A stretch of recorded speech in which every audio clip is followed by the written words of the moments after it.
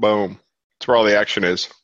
So we're using Zoom.us because I've got my new machine here and I haven't installed Skype on it. I had some other first time equipment I was going to try. I got this lavalier, if that's how you say it, microphone, and I even got the special extension cord with the TRSS, some sort of jack that's got 3 rings on it, so it's special. And I had it all set up, and because I figured, I've got a big microphone I always take, and the problem is it always gets pulled aside from security. This microphone I have, and people freak out about it. And then also I have to carry it. And I figured with this microphone, I can also hook it up to my iPhone and do interviews with people. Anyways, that's a whole other story. So I plugged it into my new laptop, and then I went to go plug in my earphones so I could monitor the sound. Turns out there's only one little jack on my laptop. So I've got to figure that out. Whereas my microphone's a USB mic, which then I convert to USB-C, of course, so that I can hear and I can record at the same time. But I think it would have affected the quality of the podcast if I couldn't hear anything. I don't know. Maybe it would increase it. I think our listeners tune in for the gritty realness of the podcast. Yeah. Well, I think you should promise, Gote, I think at some point you should promise a 60-minute monologue. I think there would actually be quite a bit of interest in just you, 60-minute monologue on really whatever you want. I think that would I think everyone knows what my destiny is. It's basically to be Andy Rooney. That's what I've been looking for. See, I was about to say to you, you're going to be the guy who, hey, we're going to need someone to just talk for the next hour. Can you do that? No, that's what I do now. Okay. But I need something more organized in 5-minute chunks, just about funny things that happen. Like I'm here in Bologna, I think they call it, and they've got these rent-a-bikes, and they're all the lady version of the bikes, that go down, presumably for dresses. I don't really know. You got the bike that goes straight across for men, that if you kind of fell down, you would, as they used to say, rack yourself. So it's even more confounding. And then there's the women's bike that curves down gently, right? Now, 2 things the women's bike has going for it. 1, easy to get on and get off, right? Because you don't have to throw your leg over there. And then you can right side saddle. Oh, yeah, and you can do that. And then 2, like I said, I feel like the men's bike, you're going to get yourself in the balls and it's going to hurt. And so I don't really understand why they're different. Yeah, it doesn't I realize this biking around a lot in the old Amsterdam there is the men's bike is terrible, right? I mean, maybe at some point there was some structural thing when bikes were made out of bamboo and it was more structurally sound or something. But I think nowadays you don't need that men's bike nonsense. I think the only thing, and there's probably a workaround for this, but sometimes what you can do is you can put an infant seat right behind the handlebars, screwed into the that bar, whatever that's called. That's a thing. But then I've seen where you just add some extra metal right there on the ladies' bike, where you can put that seat on there. So the real question would be in women's competitive bicycle racing, they probably don't have that it probably looks like what we're calling men's style. It's probably just that's the way bikes should be for durability. And the old way is what's the word I'm looking for? Just totally outdated and useless. Antiquated. Antiquated. Yes. Yeah. Yes. Yeah. There should be one style of bike. Electric. So anyways, in Bologna, they have rental bikes and they're all lady bikes, and man, they're awesome. They're great.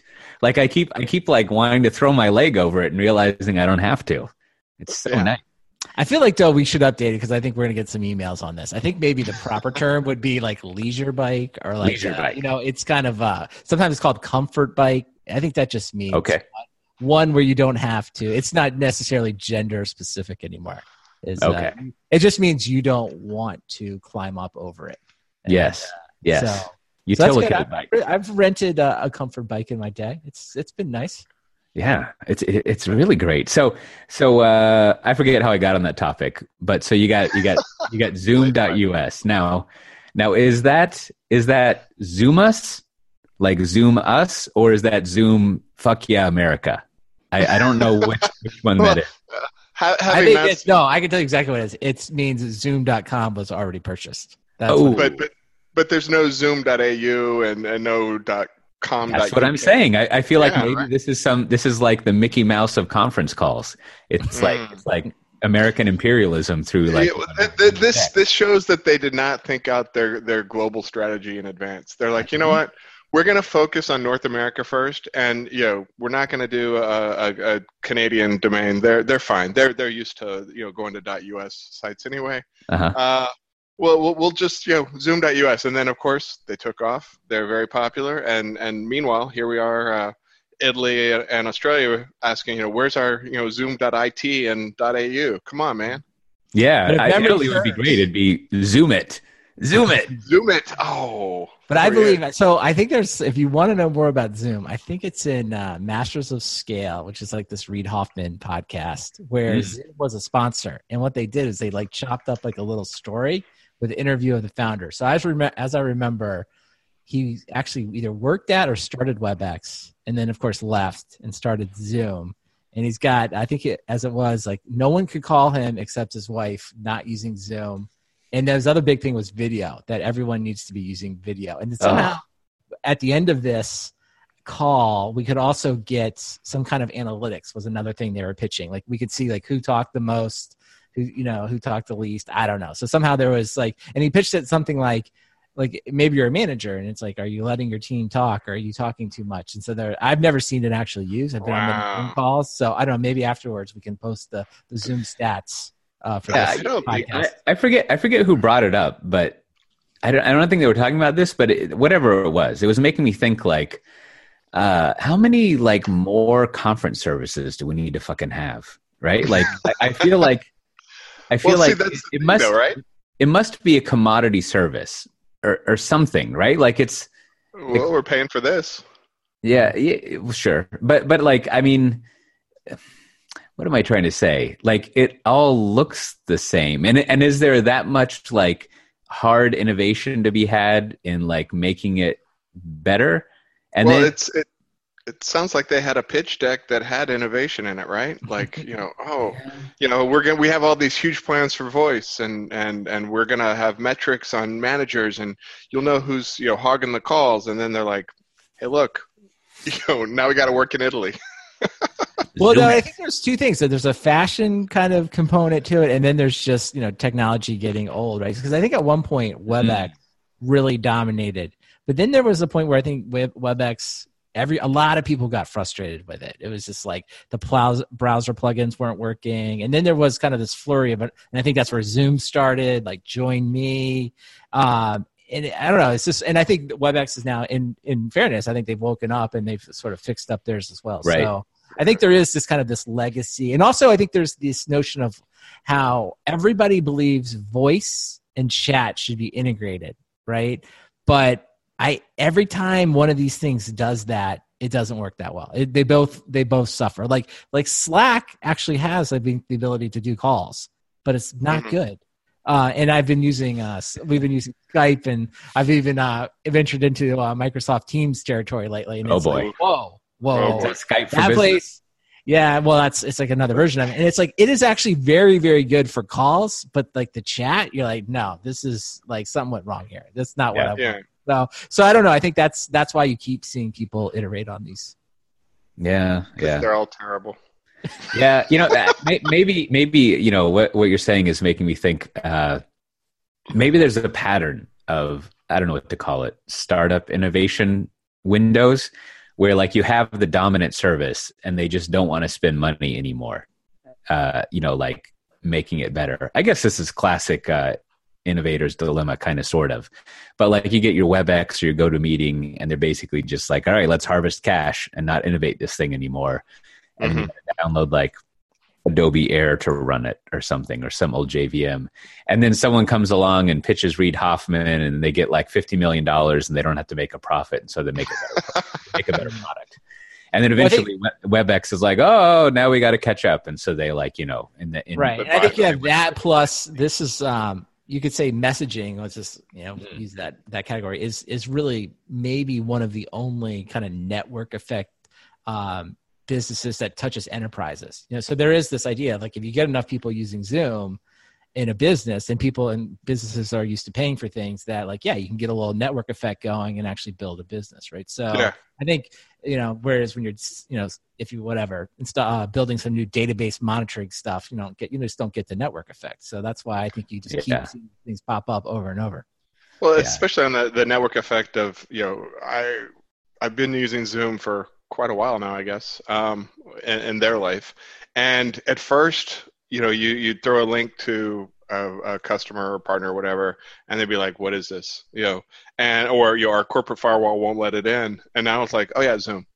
Right. And so they've gotten that penetration where it's like, well, we're, and Slack's the same way.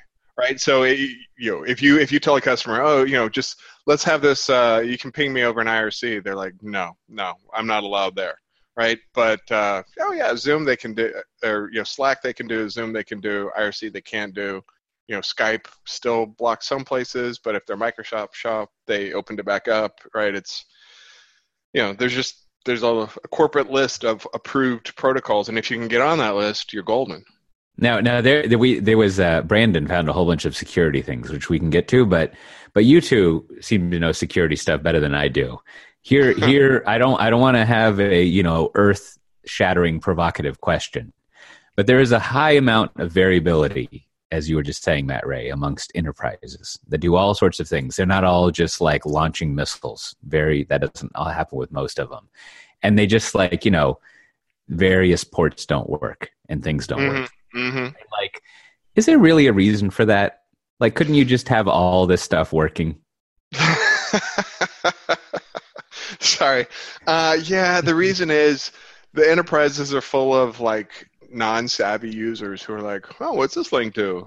Doesn't appear to do anything. I guess I'll go back to work. And, they click on things and it's opening ports and trying to get out to places. So pretty much like if you're running, security for an enterprise, you're like, I gotta put walls up facing inside and outside. Nothing can go out and nothing can come in, and we got to scan as much stuff as we can because we can't trust our users. Right. But I mean,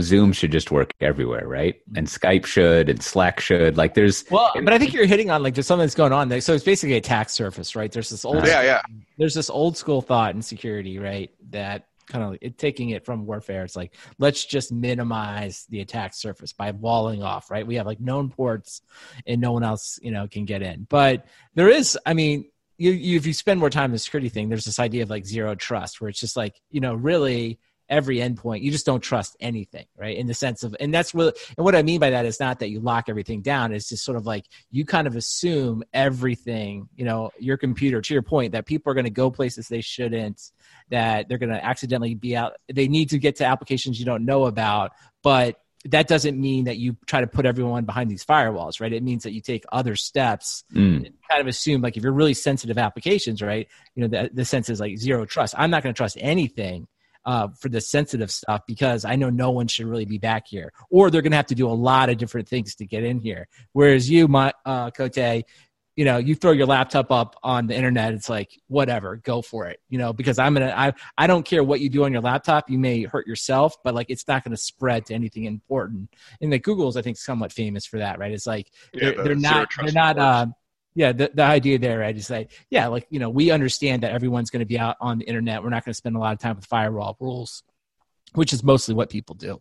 So, yeah, it just seems like, I'm sure we all experience this. You go in to have some meeting and it just like, you can't do anything because you're a foreigner. Yes. Yeah. I don't. Well, and then what happens? What's going on here? Yeah, you're in the bank and everybody just busts out with their phone and they're like hotspot in. Yeah. No, exactly. and then you got to do the thing where you're on your machine, and then you got your Zoom us over your hotspot, and then you get the webcam of someone's their machine to point it at you, so it works on their Skype with business. It starts echoing, and and then you're like, and then you got to talk towards those microphones over there, so the people on the meeting can hear. It just seems like I don't like what. I would sum this up though as no one gets promoted for providing free Wi-Fi to visitors. No one. That is that will eventually get you fired, even if it wasn't your fault. You get promoted by like giving a bunch of slides that show, oh, we had a new firewall tool, and then we got this new SIM tool, and we put virus protection on everyone, and then I recently ran into some encryption on my laptop that I didn't know was there. So I was like, oh, good God, you're trying to get a Windows key to get back into the laptop. So, oh boy. So these are things I think people should be fired for, but they're mostly promoted for. That's what gets you promoted. When you just lock out, when you reboot your laptop and then you're like, suddenly you need a security key. It's like not a good feeling, guys. Not a good feeling. Yeah. I like the zero trust idea, where it's basically just like, how about you tell me if you should be able to do this or not, and then you could do whatever else you like. It's like, I got my own laptop here. I don't ever have to VPN. I don't ever have to be on the Pivotal intranet. So maybe that's why it's so great. But it's just like, I don't know, everything works. And I don't have like some little thing checking policies and other nonsense. But you see that a lot more. I think a lot of companies today, you can get to email, right? And your benefits and your basic stuff. I feel like that's more and more that's available with no VPN, right? People just put it out there and you just do simple authentication. So, I mean, it has changed a little bit. Like if you went back to 2000 or before that, it was just like, oh my gosh, everything had to go through the VPN. Yeah, that's when you had your bring your own device. So anyways, I think we can all agree that it's Zoom Us. which if I remember my late 80s like Zoom stuff, I don't know if that seems like a problematic what do you call that? An imperative when you're telling someone to do something? Zoom Us. Get zoomed. Or US. Yeah, like I go around, outside of the US and there'll be a billboard to go to zoom.us. And I think this is some crazy conference call imperialism that's happening. But I guess it's not. Well, we're just Zooming us. Well. Not even a sponsor, and we'll ramble about them. I know. Wouldn't that be great if they were a sponsor? Zoom us. Well, speaking of, you've got a lot of things that you have zero trust for. All sorts of IT that you're worrying about, you got to monitor. And I don't know, maybe you'd like some tool that you don't need to run internally to do it, or you need to have a mixture of them. Do we have something that people might be interested in? Oh, we absolutely do. Our friends from SolarWinds are a sponsor this week, and they want you to know about their tools designed for DevOps, those being Pingdom, AppOptics, Papertrail, and Loggly. Today's recognized pillars of observability combine metric, traces, and logs to enable DevOps teams to monitor system and application performance. But these capabilities provide only limited insight into application performance because they ignore the user experience, a critical measure of application performance. Understanding if a system is slow or unavailable from an end user's perspective is crucial in today's digital world, even if the metrics are good and there are no alerts. Altogether, the combined functionality of Pingdom, AppOptics, Papertrail, and Loggly brings together real user monitoring, synthetic user monitoring, web and application performance metrics, distributed tracing, event aggregation, and log management to help proactively identify bottlenecks and accelerate troubleshooting. By bringing user experience, metrics, traces, and logs together with an easy-to-use, complementary toolkit, DevOps teams gain unmatched visibility into their cloud environment so they can seamlessly follow an alert or issue from one product into another to resolve issues quickly and get back to focusing on the more productive elements of their job. Over 275,000 customers worldwide and 499 of the Fortune 500 trust and rely on SolarWinds for their monitoring software. To learn more or to try SolarWinds DevOps products for free, please visit solarwinds.com/DevOps. Again, that's solarwinds.com/DevOps. And of course, we thank SolarWinds for being a sponsor this week.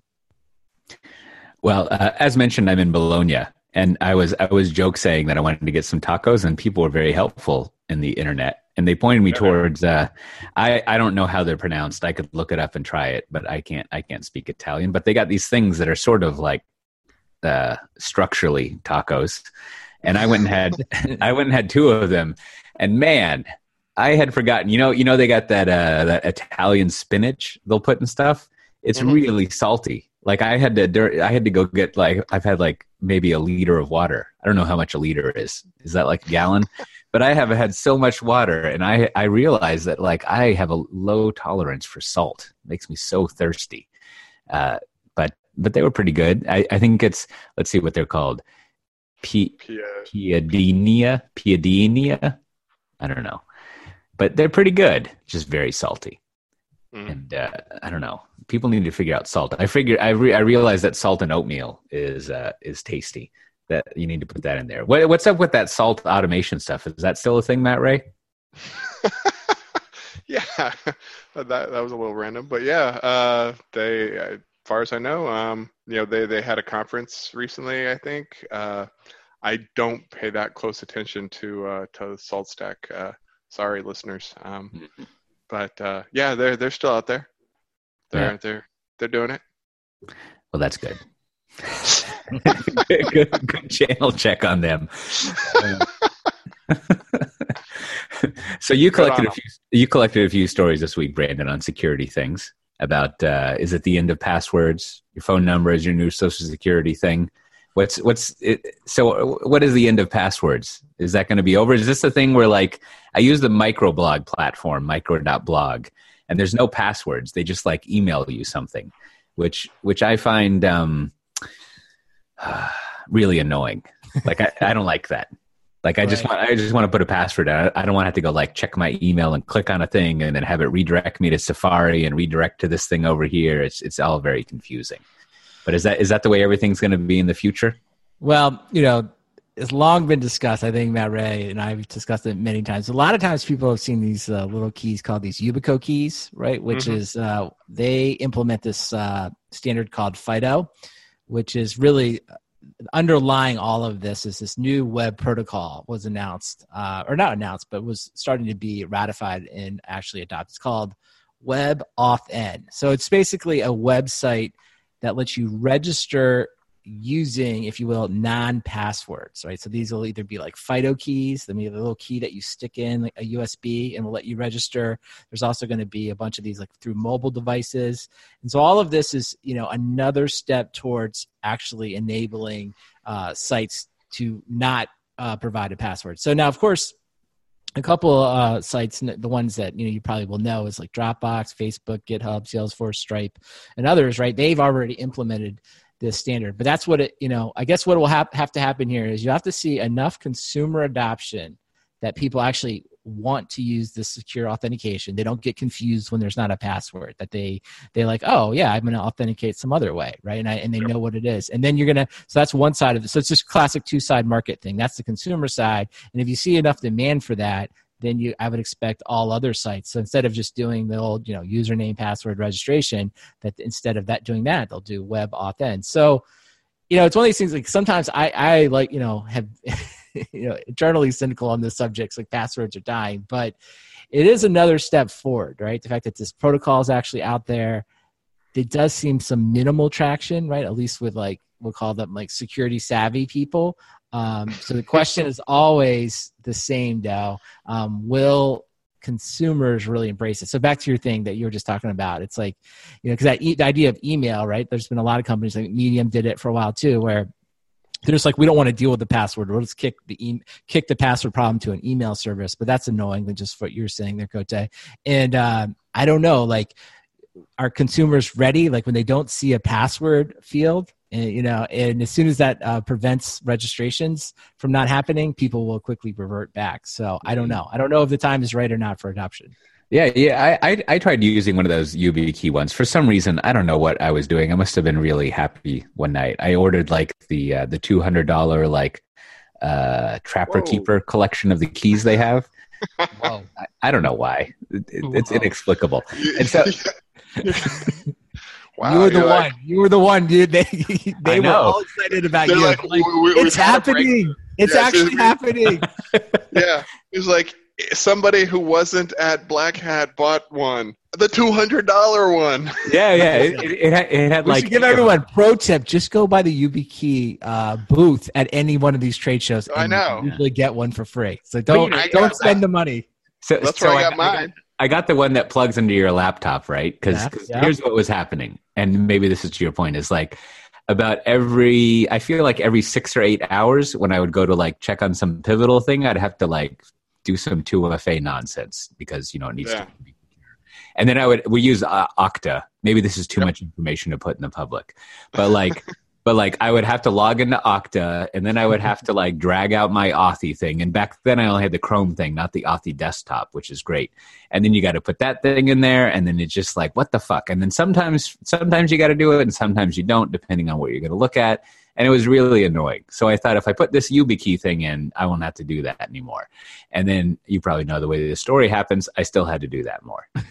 So like I was like, I don't understand what this thing is doing for me, right? Like right. I went in and I set up all the things. And I guess, you know, if it had solved that problem, I would have been very happy and it would have been great. Yes. Now my other problem is like, it reminds me of when I realized in Amsterdam that no one uses combination locks on their bikes, right? Everyone uses, I forget the brand, but everyone uses this Italian bike lock, which is this big chain with like black cloth around it with the brand name. And it has a kind of lock I've never seen before. That's like is it like super safe, unpickable? I mean, I only asked the bike person I bought it from, and yes, that's what they said. So I don't know why they would say otherwise. But you know, it's I don't know. $200 bike lock. Yeah, it wasn't that much. I think the bike lock was cheaper than the YubiKey Trapper Keeper. But you know, it's again, I don't know what a 3-dimensional rectangle is called, but it's a 3-dimensional rectangle. And it's got a lock in the middle, and you turn the key, and then you can pull up these posts that the chain goes into. Anyways, that's a terrible description. But everyone has this where you use a key, right? And no one has a combination lock. Now, you can go to the HEMA and buy a combination lock, but it doesn't seem like anyone does that. And so I was asking the bike store person, like, why doesn't anyone have a combination lock around here? And he looked at me kind of funny, and I was like, you know, a combination lock. Like, I would want a combination lock because I feel like I'm going to lose the key. And he kind of looked at me and he said, well, maybe they're worried they'd forget the combination. But I feel like, so of course I got a key one, but I feel like a key is terrible, right? I have 2 keys for this lock, and it's supposed to be unpickable and really hard to get off. So like, I'm just like losing 2 keys away from a bad day. Versus are there bike racks that are just like their bikes on there that they've got like moss on them, and you know they've just been strapped in because somebody lost the key and the bike is never getting off? I don't know if it's because they're lost, but it's like, you know, those pictures in old D&D like modules where they would be like a skeleton chained up in a dungeon. There's lots of those kind of bikes. Just and the lock is like, I've done my job. Yeah, you know, I think Cote, like you're just having like the whole encryption conversation with yourself. It's like, well, what's better? I can have this incredibly long piece of information that will make sure my information is never stolen, but there's a chance I'm going to lose this key, right? That's really, you know, and I will never get it back.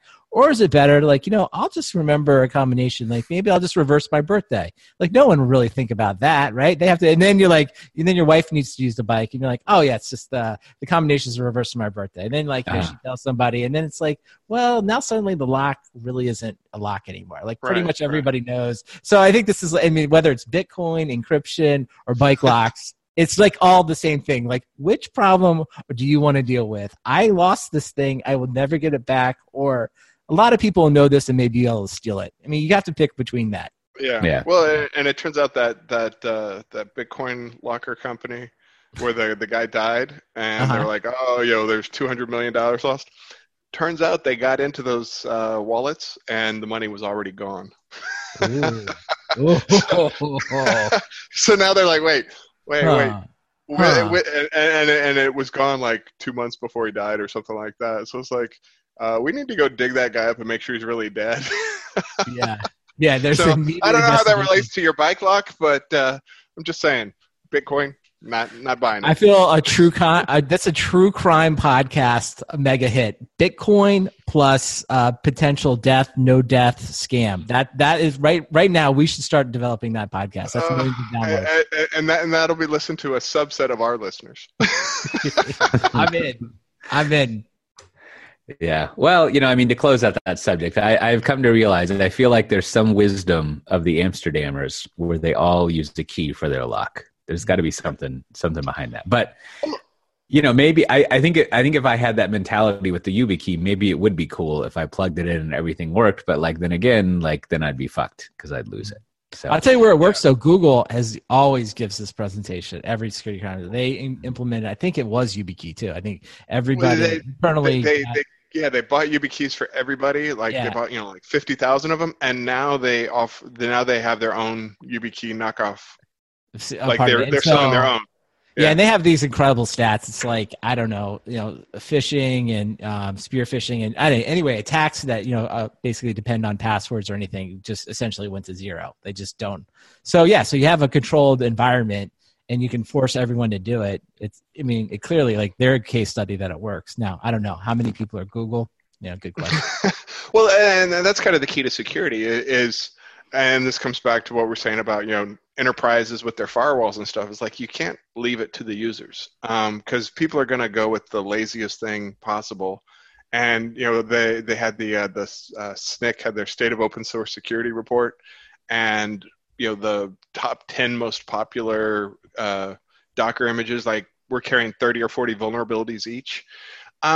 And that's like, because they're like, but it's popular because I like to use it, right? Nobody will put in the effort of putting out secure stuff. And, I was at not an enterprise the other day, like a big web company, and they're like, yeah, we don't have to worry about security. We're not a bank. I was like, whoa, I almost threw up in my mouth, Well, it's like I said before. It's like I'm going to use this one. It's like no one gets to do the KubeCon keynote for talking about how they, what I did? I downloaded everything. I ran the security vulnerabilities. I patched everything. No one gets to give that keynote, right? You want to be like, no, I built this whole new thing. It's a framework, blah, blah, blah. So there's just no incentive, right, to grab these images and like get rid of all the problems. So until that. Well, the incentive, you need an external incentive. And, what I told, this company, I was like, well, that's why most of like the people I deal with are banks and financial services and government. It's like their incentive is like people go to jail or pay enormous fines if they find vulnerabilities, let alone if they're exploited. I mean, I don't know about the rest of the banking world, but the Australian banking world has been having a lot of scandals lately around security and whatnot. So it's well, I like what you did with your customer, your prospect there. You're like, you have unqualified yourself as a lead. No, they're still qualified. It's just you got to take a different angle. This goes back to what we were talking about, last week, where you walk in with, they're 3-story. You've got 3 different playbooks you can run with a customer. If you only have one, and if the playbook is like, well, we're here to talk about compliance, and they're like, we don't care about compliance. I'm like, I'll be back. Never. But so I changed my pitch up, right? It's okay. That makes sense. You got to zig and zag or something like that. Exactly. Exigly. Is that right? U.S. Well, so here's I think there was Matt Ray was saying we should talk about like continuous integration stuff. We got a lot of time left in our hour here. But like I coincidentally, one of the business development people at Pivotal was summarizing all of the there's been over the past, what year is this? Couple of years, there's been a lot of acquisitions in the CI space. And I think was it JFrog that bought Shippable or Shippable that bought JFrog? I think JFrog. JFrog bought Shippable. Yeah. Now JFrog, they started, I guess, a repository, I think. Yeah, our Artifactory. And did they do other things? Stuff around Artifactory. Weren't they a test suite? Was there not like a test suite for Java? Isn't it like back in the day? I thought that was a long time ago. I think we need to get them as a sponsor so we can learn more. That's right. But it's, and then also I think we talked about this like a year or so ago, sometime, that like everyone seemed to be buying like continuous integration companies. I don't know who everyone is, but it seems like a important part of the infrastructure tooling stack if you're going to have that. And Pivotal has a couple of things in that area, and others do. And is it? I guess you have CloudBees. Are they sort of like the biggest pure continuous integration company? And then you've got Bamboo over at Atlassian, but isn't that really Microsoft, like a giant like what am I trying to say? There's not like a CI tool that's independent that doesn't do other things as far as a company, right? It's always like part of another stack. Yeah, well, they all want to own the like. So I think CloudBees is probably the purest CI/CD player. You know, I don't know if there's a company behind like Concourse CI. You know, there are definitely lots of players in the space. You know, and you know that's kind of why like Chef pulled out of the space is there's too many, and everybody's going to have something different, and so. And Jenkins is the 800-pound gorilla of open source. So yeah, there are not a lot of independent companies doing just that thing. Usually, it's like they're going to augment it with other products. So with Artifactory buying Shippable, they're going to go from hey, we're the artifact repository, and now we have easy ways to bring things in. Sure, we'll keep working with Jenkins and Microsoft DevOps pipelines and whatever else you want to call it, and but we've got our own little thing too. And then some people will try to own like the entire story, like GitLab. They've got a whole suite of tools that are trying to be like, look, we are your one-stop shop for everything for getting code, from the keyboard to production. And they'll keep reinforcing that pipeline with acquisitions and writing new stuff. And maybe it's not the best of breed in each thing, but if you can go to one vendor instead of trying to glue this together with like 5 different tools, maybe that's attractive to some folks. Is it? We were talking about this earlier with the Zumas. Like, is there for tool suites like this? Are they sort of all going after like this tipping point where like all of a sudden everyone uses them and then they just use that suite to do everything? Like, you know what I mean? Like, it's sort of like you got all these options. Like, let's say you're going to start some company doing build pipelines or repositories or whatever. And just like in the your meeting conferencing thing, there's like 50 other ways of doing it. And so your gamble is like, we're going to have good features and we're going to like have, good logos and go to conferences and all this kind of stuff. But eventually what's going to happen, the way we're going to make our money is like everyone's just going to suddenly decide we're the way to do things. I mean, I know I'm overly simplifying it, but like that's sort of the end goal is just like to be the normal market dominant thing. Because it seems like there's so many other ways of doing things that it's hard to enter that market. Now, in contrast, let's see if this is historically correct. Like back in the, the Puppet and Chef days, like at most there was only really like 4 or 5 things like that, right? You had your Puppet and your Chef and your Ansible and your Salt, and every now and then there was a 5th one scurrying about. But like, you didn't need to like get to a tipping point. You just needed 3 other people to lose, right? And so, well, the incumbent was we wrote our own. It was always we wrote our own. Right. I mean, it's the joke about like how to outrun a bear, right? And versus like how to stand out among 50 different people, right? Like, and so like those seem like different strategies you're going through. And it seems like in like the CI tool space, there's a lot of them.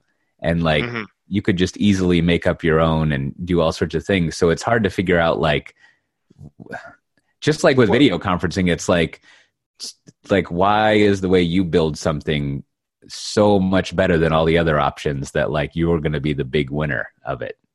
Yeah. I don't really have a great answer, but there's a ton of options now, and a lot of them are going to they're going to go under, or they're going to get acquired, and so probably a lot of them are going for the hey, let's just make ourselves awesome enough to get acquired. And I saw, we talked about Travis CI getting acquired. Apparently some of the free stuff has started to not work very well. Like, turns out, maybe you should start paying for your free software.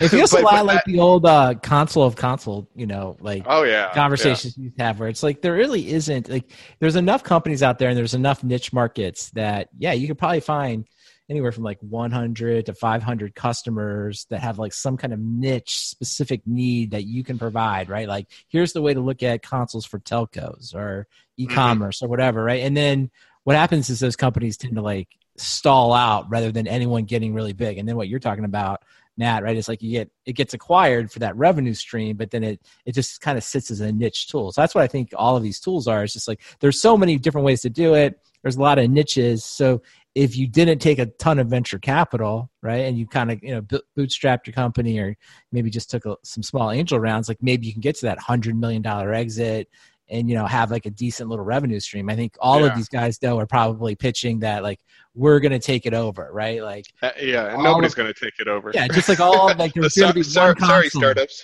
Yeah, it's just like when you walk into a data center and you're here, it's like, yeah, we're the only console you need, and then you're at Rackspace and you look in their NOC and they've got like 50. You're like, oh, okay, well, this could be harder than we thought. So I think it just plays out over and over.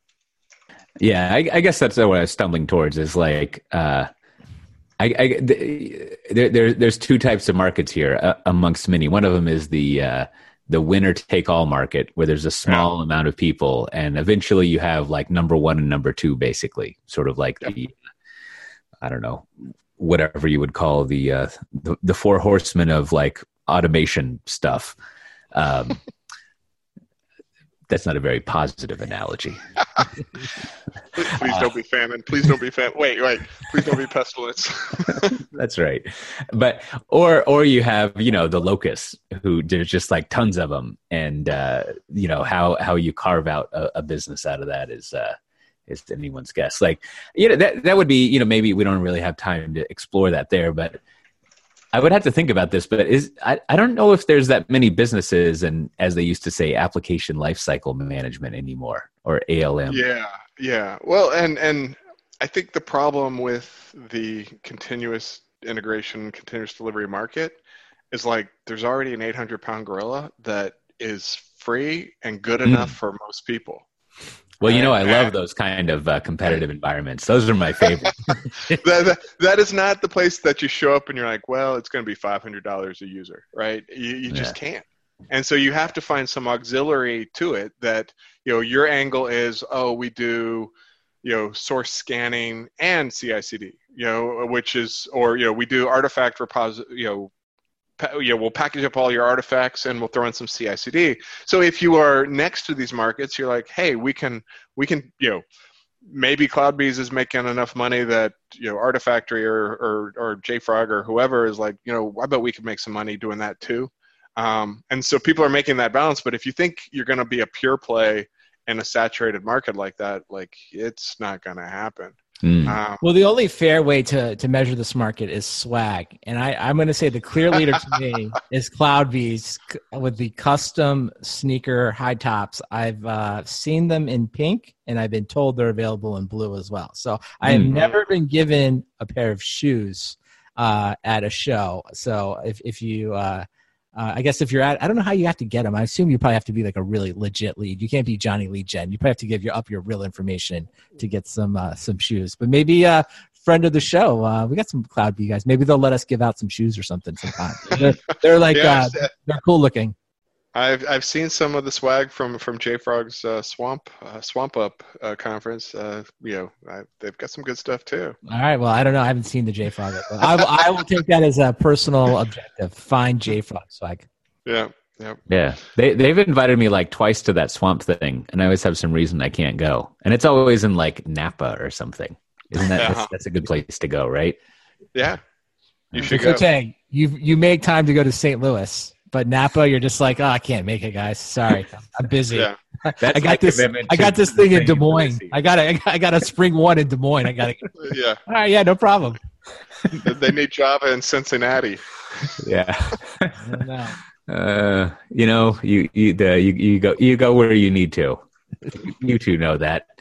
Yeah. Napa comes to me. I don't know. They don't really sell California wine out here. Kind of funny.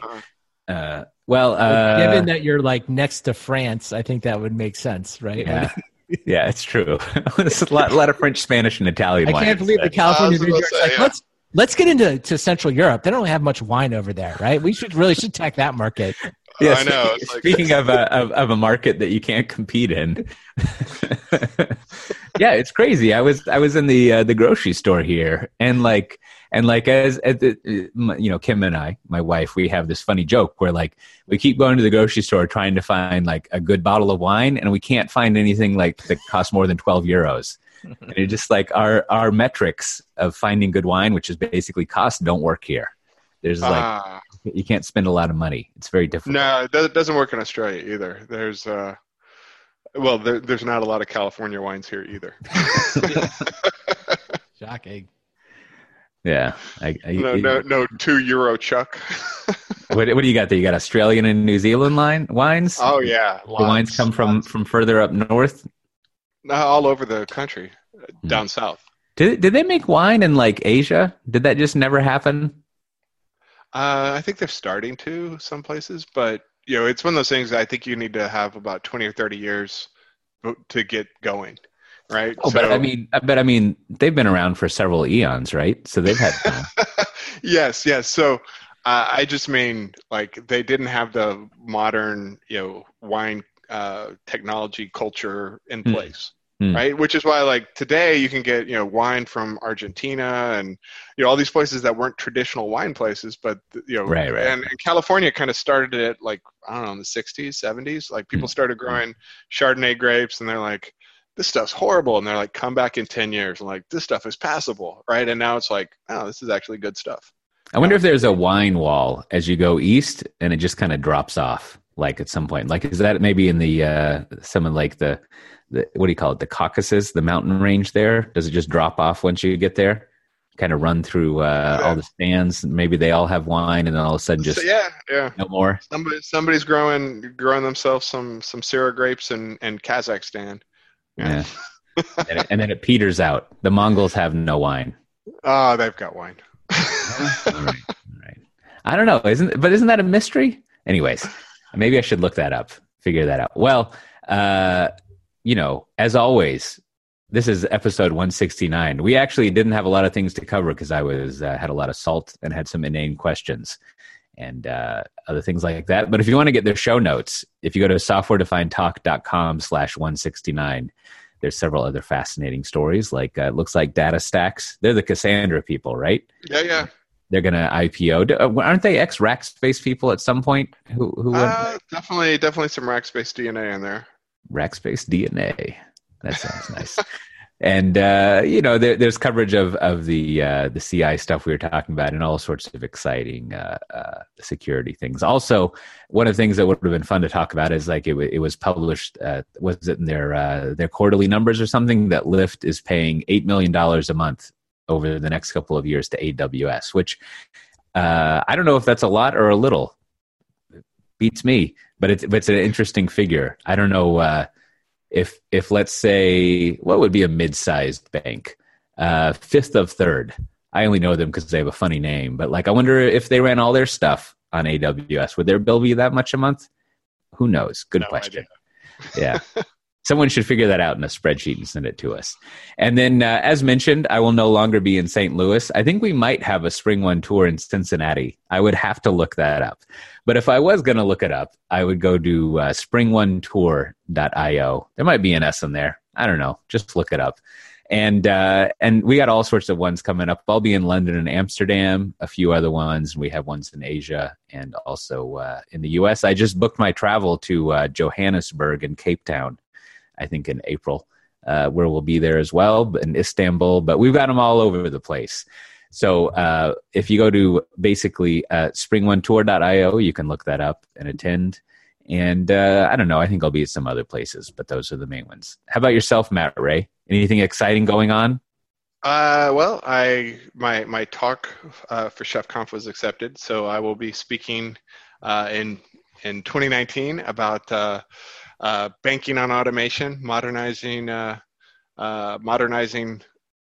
large APAC banks into modern practices. So kind of the lessons learned there. So that was that a pun? That's a pretty good one. Yeah, that was my pun. You're welcome. Yeah. That's actually my specialty is terrible titles. Matt, was it hard to get that ChefConf sponsor? I mean, did you have to read the card? Did actually it email you back like, try again? This isn't relevant. Needs a customer. Well, funny story there. I had a customer, and the customer was like, well, turns out we were supposed to run the entire script through legal before we submitted the talk. Right. So I lost my customer. Yeah. So now I'm talking about the customer as if they're not there. Anonymously, yes. Yeah, yes, like I've got an anonymous customer. But that frees me up to, say. This is, for everyone reviewing talks, this is your choice. You can either have a customer or you can have a talk. Which do you want? You cannot have both. It's not, you can keep asking for that. That's not going to happen. No. I had the customer. They just, yeah, sure. You had the customer until the customer was like, I'm about to get out of this because my lawyer won't let me do it. Right. So yeah. You know what you can always get? You can always get a partner. You can always get a partner to act like the customer. That's the other game. It's like, let me introduce the customer who is actually a partner who's really here to host and advertise. So you will then you clearly read my script here. So I transitioned from me and a customer to me and a partner talking about the unnamed customer. Oh no! You need to get someone just to stand up there next to you, like you're the customer today. Brandon's right. There's always someone from Accenture who will co-talk with you. There it is. So yes, come to my talk. It's going to be lovely. I believe today might be the last day for early bird tickets. So check it out. And then we just announced that ChefConf Europe is happening this year for the first time. So when's that going to be? June 19th to 20th. Clear your calendar. You should head there. Where is it? London.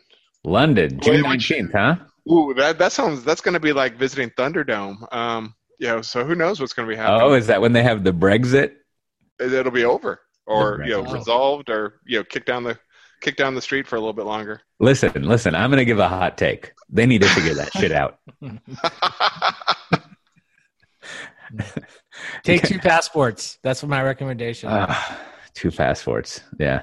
Well, you should tell them that they need to have a panel, and we'll do a live recording, Matt Ray.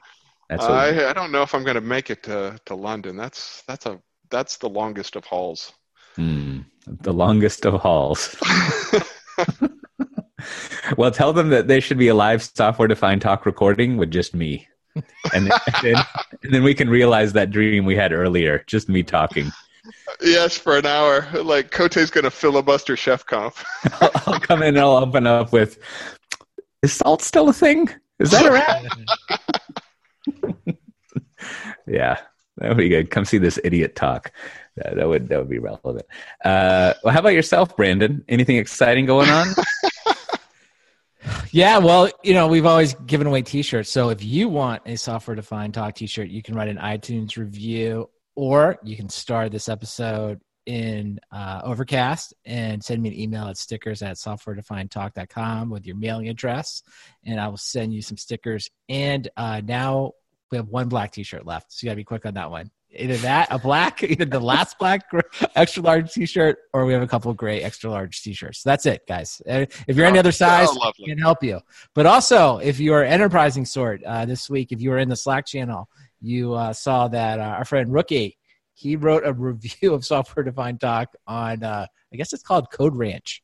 I don't know, but that's even better. Just like, and he titled the post, "Blatant Advert for Software Defined Podcast." Perfect. That's what I like. Just people out there randomly recommending us. So if you want to do that, send me an email and I'll also give you a sticker. And we had a couple other people writing this week. We had Jeremy from Mapleton, Utah. He started in Overcast, so I got him a T-shirt.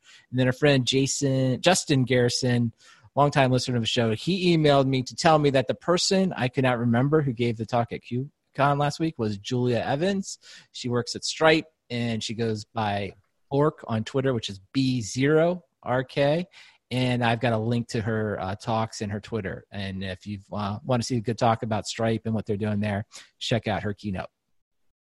Yeah, I used to use Code Ranch back in the Java days. They got that dead moose on a wall over there. Go look up how JMX works or something like that. The servlet spec. Write yourself a JAS book. Ooh, yeah, that was a good one. Very exciting.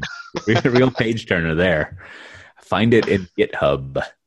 Yeah. Well, I guess we're left with recommendations, which I think is good. I think I will have a few, but first, Matt Ray, what do you recommend? So I previously recommended Cixin Liu's book, The Dark Forest, and now I'm part of the three body problem trilogy, and so now I'm finally reading the last book, and it's a real page turner. I think it's called, now I have to look it up real quick, Death's End. And so it's actually the trilogy is the Remembrance of Earth's Past. It's really good. There have been a few points where I'm like, Cote would hate this. when they start getting into kind of the hard science about, folding time and space, I was like, Cote would hate this. But folding time and space. Yeah. But no talking carpets yet. But I'm not done. But so far, I'm really enjoying it. Well, we can only hope. That's my recommendation for the week is read yourself some Cixin Liu, Liu Cixin. And apparently there's a new big budget Chinese sci-fi movie that was based off of one of his other books. I just heard about this. I haven't been able to find it in theaters, but maybe Netflix or something. Well, I should look that up because I think for several months now I've been on the hunt for just like an enjoyable fiction book to read. I started this one called Darkmans or something. I think it was linked somewhere off of the Warren Ellis like Sunday Dump or something. And yeah. I've been trying to read it, and I told Kim, I need you to go read this book for me and tell me if I should keep reading or not, because it's just something going on there, but it's really hard to get through, and it's highly recommended. But I just need something easy, something. Book. Yeah, it's easy. Like I've been thinking about the plotting, the plot and structure. It's like it's easy, but like every single chapter just kind of like drops some sort of bombshell on you. I was like, God, it's weirdly paced. Like, sometimes the characters, maybe it's like it's also translated from Chinese. So maybe there's something there that I'm not getting culturally. It's really good though. But there are times where I'm like, I'm not buying these characters. But that's always a conceit of all like fiction. Like this wouldn't happen to one person. I see. All right.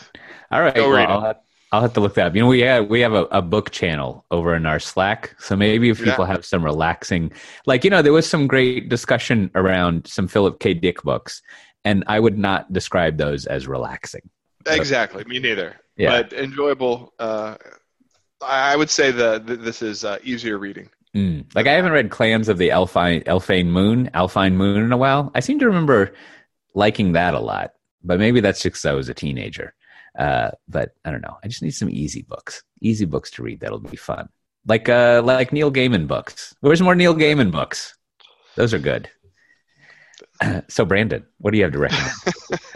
I don't know. That got very literary for me. I don't know. I got lost in that last segment there. But hey, if you want something even easier, just why not Big Little Lies on HBO? Just an HBO series, just fun. I flipped it on the other night, and I think it's like 7 or 8 episodes, and it was just an easy watch. Kind of a fun story, a little mystery, a little drama. So if you really just want to zone out, I'm gonna recommend Big Little Lies on HBO. And also, coming soon, I was going to say we are going to have Abby Fuller of Seattle taco fame on the show at some point. She's going to do an interview.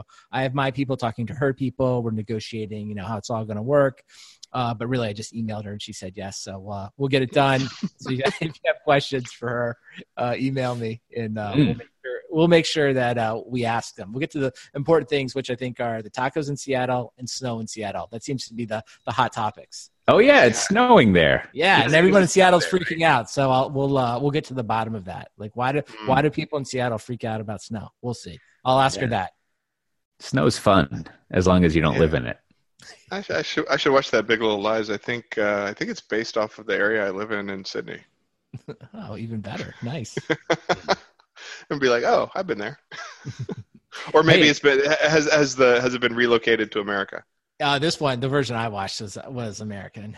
Okay. The California. I don't know. There may be an Australian-ish episode. I think the book was based in like northern beaches of Sydney. Okay. Is that a relaxing book to read? Maybe I should look into that. That might be fun. Anyways, hey, I was talking to a person from Sydney, Matt, and they said that it's like a fast-paced city, and you sometimes have to like rush to make the bus on time and go through crowds of people. Is that true? Is Sydney like a go-go city with big clogged up bus stops? It can be. Okay. I like I said, I live in the northern beaches where it's a lot more relaxed. But yeah, the buses they can get crowded and congested and not show up, and that's annoying. Yeah. So, but usually a good bus system.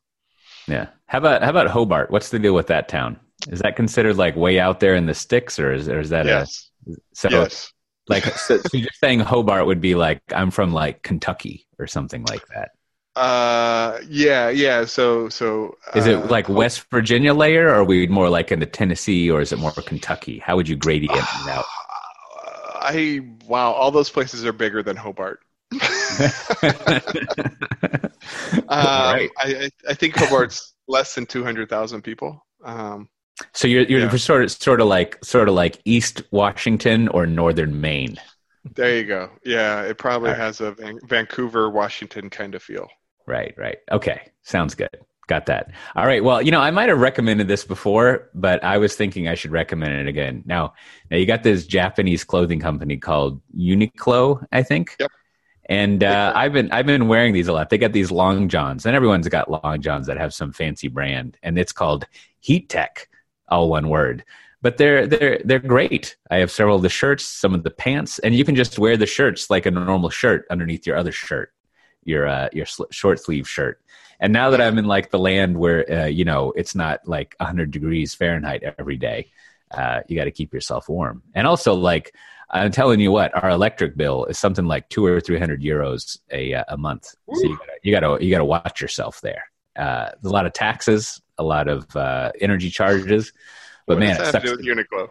Well, the point being, one of the reasons that I wear their long johns a lot is because I even wear them indoors because the house can be cold. So I need to wear extra layering, which costs a lot less than 300 euros a month.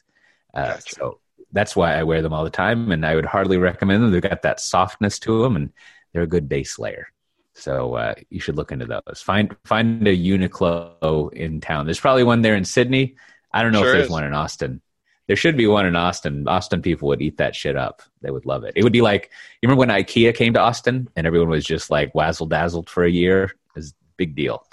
I seem to remember Uniqlo came to the U.S. and like opened like 12 stores or something, and then they kind of backed off to like 2 or 3. So it was because they're competing against like Gap and like Old Navy. An Old Navy, but they're not the same. They're much higher quality, and the prices it's more expensive because you're getting much higher quality stuff. Yeah, but they look like that's what they're competing with. Yeah, they're in that valley of pricing death where they don't have brand to carry them. Yeah, but they're good stuff. Did you know that North Face is owned by the same company that owns Lee Jeans? Did not know that. Well, there you go. The more you know. They also own Skechers, I think. Or no, not Skechers. They own Vans and Wrangler and a few other things. Well, as always, this has been Fashion Design Talk. We're always keeping you up to date on the latest fashion trends. No, this is Software Defined Talk. If you want to see the show notes for this episode and find other ones, you can go to softwaredefinedtalk.com/169 or just softwaredefinedtalk.com. You should join our Slack channel. All sorts of fun stuff going on there. We're in the Twitter, the Instagram, even LinkedIn. And Brandon lovingly maintains our LinkedIn and Instagram presences. And, with that, we'll see everyone next time. Bye-bye. Bye. We barely touched any of the topics.